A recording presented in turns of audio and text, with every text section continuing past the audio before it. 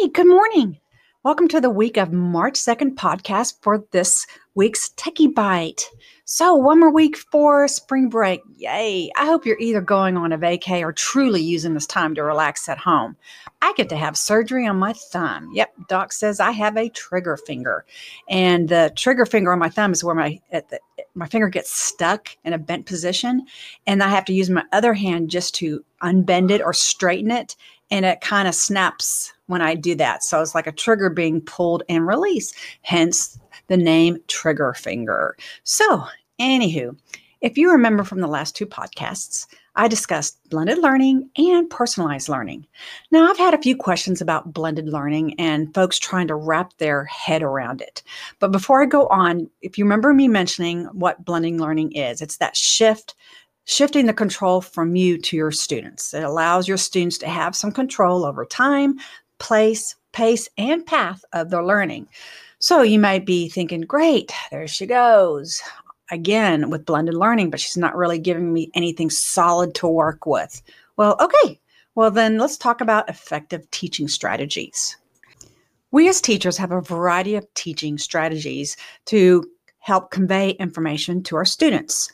So it might be modeling, cooperative learning, student-led or class discussions, inquiry-based instruction, integrating technology in the classroom.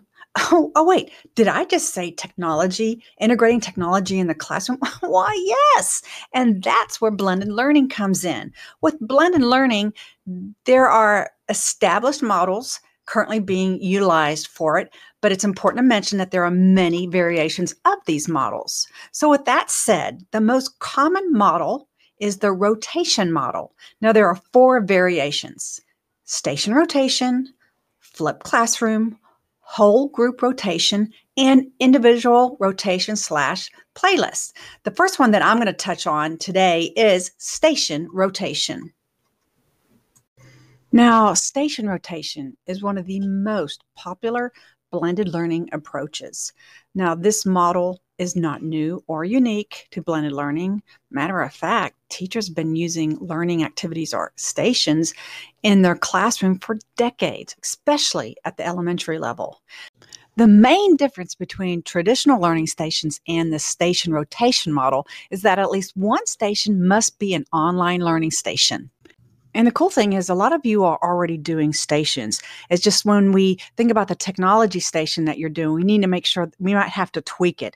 We need to kind of get you thinking about, is it just acting as a substitution for something that can be done offline, or is it really allowing your students to do something that isn't possible without technology? So it's referring back to the SAMR model: substitution, augmentation, modification, or redefinition. Now, this model also allows students to rotate through a series of online and offline stations on a fixed schedule, typically established by you. Now, the biggest challenge is incorporating technology to enhance learning and engage your students. If it does not improve the activity or lesson, then don't add the technology just for the sake of using technology. Now, this is where I come in, and I can assist with the process by us co-planning together. When we start planning, we're going to discuss things like the hows and whys for using technology in this lesson. How does this technology improve learning? What type of technology? And how will it allow you to individualize or personalize the learning? And does the technology allow students to collaborate or create?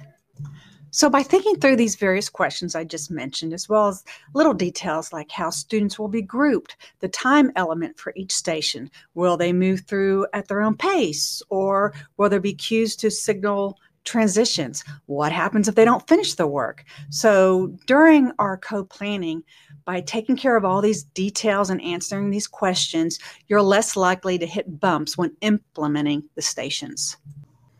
Now, to me, this is where the fun part comes in. This is where you really get into the planning. For example, the first thing we'll do is, what's the topic or skill you plan to teach?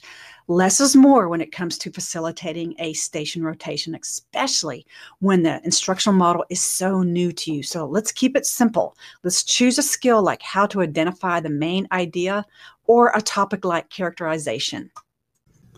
Then we need to decide how many rotations will be included. Now, station rotation usually has about 3 rotations, but ultimately it is up to you to decide what's going to work best for you and your students. Now, if you have an especially large class, probably adding a 4th rotation would make sense so there aren't too many students at each rotation. The next thing is to write a learning target for each rotation. As you know, instructional time is precious. You just never have enough of it. So it's important that the learning activities that the students are engaged in at each rotation are meaningful and they connect to the learning targets. It's also very important that students are aware of what the learning targets are so they are accountable for their work at each rotation. Then we get to design the learning activities for each rotation. This is one of my favorite parts. Now that we know what the topic or skill you're going to be teaching and then what the learning targets are, now we are ready to design what students will be doing for each rotation. It is important to keep in mind how much time you're going to have for each rotation. For example, let's say in a perfect world, you have a 60-minute class period. I know, right? When hell freezes over. But let's say you did. So you will likely need 5 minutes to set the students up, probably another 5 minutes to wrap it up, and at least 15 minutes for the transitions. This means your station rotations should be about, 15 minutes long. And then whatever activity we design, the students should be able to complete it within that time frame. Another thing we'll do is grouping your students. Now, it's best practice to make one of your station rotations a teacher-led station. This will give you the opportunity to work with a small group of students and to differentiate your instruction. When you are determining the groupings for your rotation, plan these groupings based on the instruction you will be giving at your rotation. Then we needed to create task cards. The station rotation model doesn't really work well if students at other stations are getting up out of their seats and interrupting you during your teacher-led rotation. So in an effort to keep this from happening, we just create task cards for the other 2 rotations that includes the learning targets as well as outlines those very specific directions for that activity. And for the littles, we can just create a video of the instructions, so that should make it a little bit easier since they may not be able to read the task cards themselves. Another point of discussion is to decide how you will assess your students. It's important, of course, as you know, to hold students accountable for their work that they complete at each rotation. I mean, we can give them either an exit ticket or just a small assessment that is just one question that you can collect. And then looking at this will provide you with helpful data that you can use to determine your next instructional move. Now, the next thing involves your kiddos. Before you do your first station rotation, you need to practice. You need to walk your students through that process, answer any questions that may come up, and then explain your expectations as well as how the students will transition from one station to the other.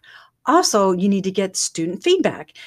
Anytime you try something new, know that it's not going to go smoothly at first, and you'll most likely make changes as you go.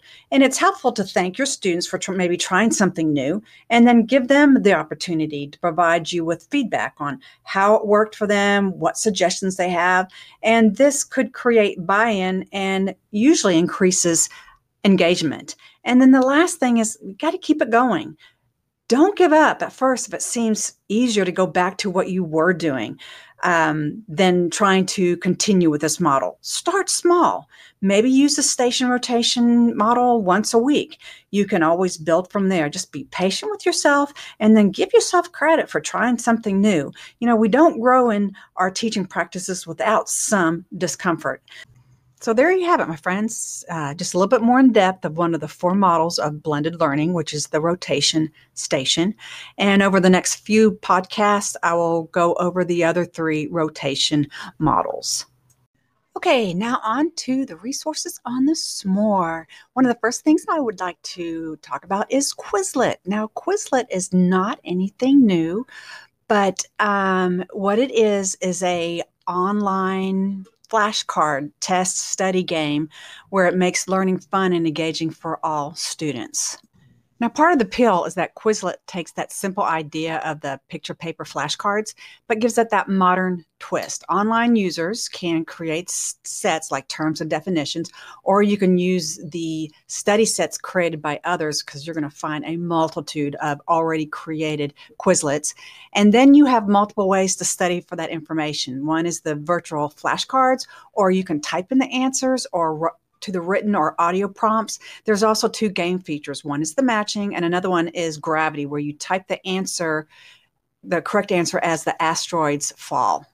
Now, what's really cool is Quizlet was created by a 15-year-old in 2005, and he created it in order to help him study these French terms for a test on animals. Boy, little did he imagine that this program would eventually become one of the fastest growing free educational tools with over 30 million monthly users from 130 countries. I mean, how cool is that?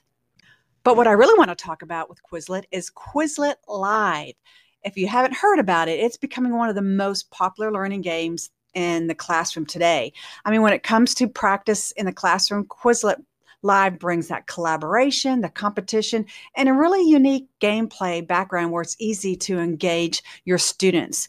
And when they built Quizlet Live, it was developed to bring that fresh energy into the classroom. What you have is teams of students working together, racing to learn the material in a Quizlet study set, and the correct answers moves that team ahead, but the incorrect answers sends the team back to zero. And then in order to win, students need to communicate with each other and to make sure they pick correctly.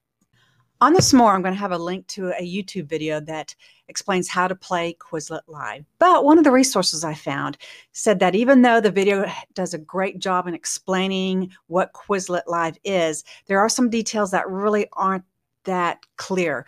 For example, the first of which is how terms or questions are matched. With how Quizlet Live works is that a single question is posed, like, for example, a vocabulary word is shown to the entire team so that the same question is displayed on each team member's device.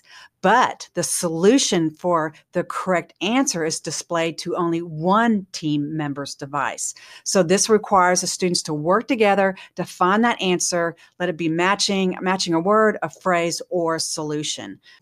So give Quizlet Live a try. It does help reinforce the knowledge in a fun, collaborative way that will make the student learning experiences more memorable. They're working as a team, so they're developing those skills like communication and collaboration, as well as the team dynamics, where sometimes that competition can be a positive experience for all students.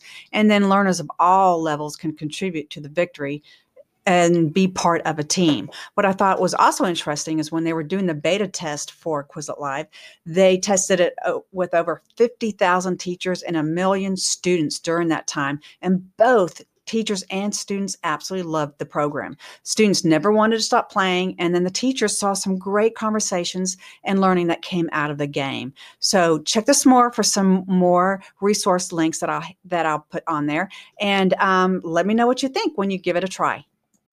Personalize your student learning through learning pathways. If you remember from one of my podcasts, I mentioned that personalization is an outcome or goal, but blended learning is the means towards that goal. So what a great way to incorporate the blended learning and personalization by doing learning pathways. Now, there are multiple math pathways already on the GPS. And we do have a group of DLCs who are working on ELAR pathways. And you will find a link of a bunch of them that they've already created. And just added was some more pathways on characters and plots for grades 2nd through 5th. So make sure to check them out and personalize your student learning through learning pathways.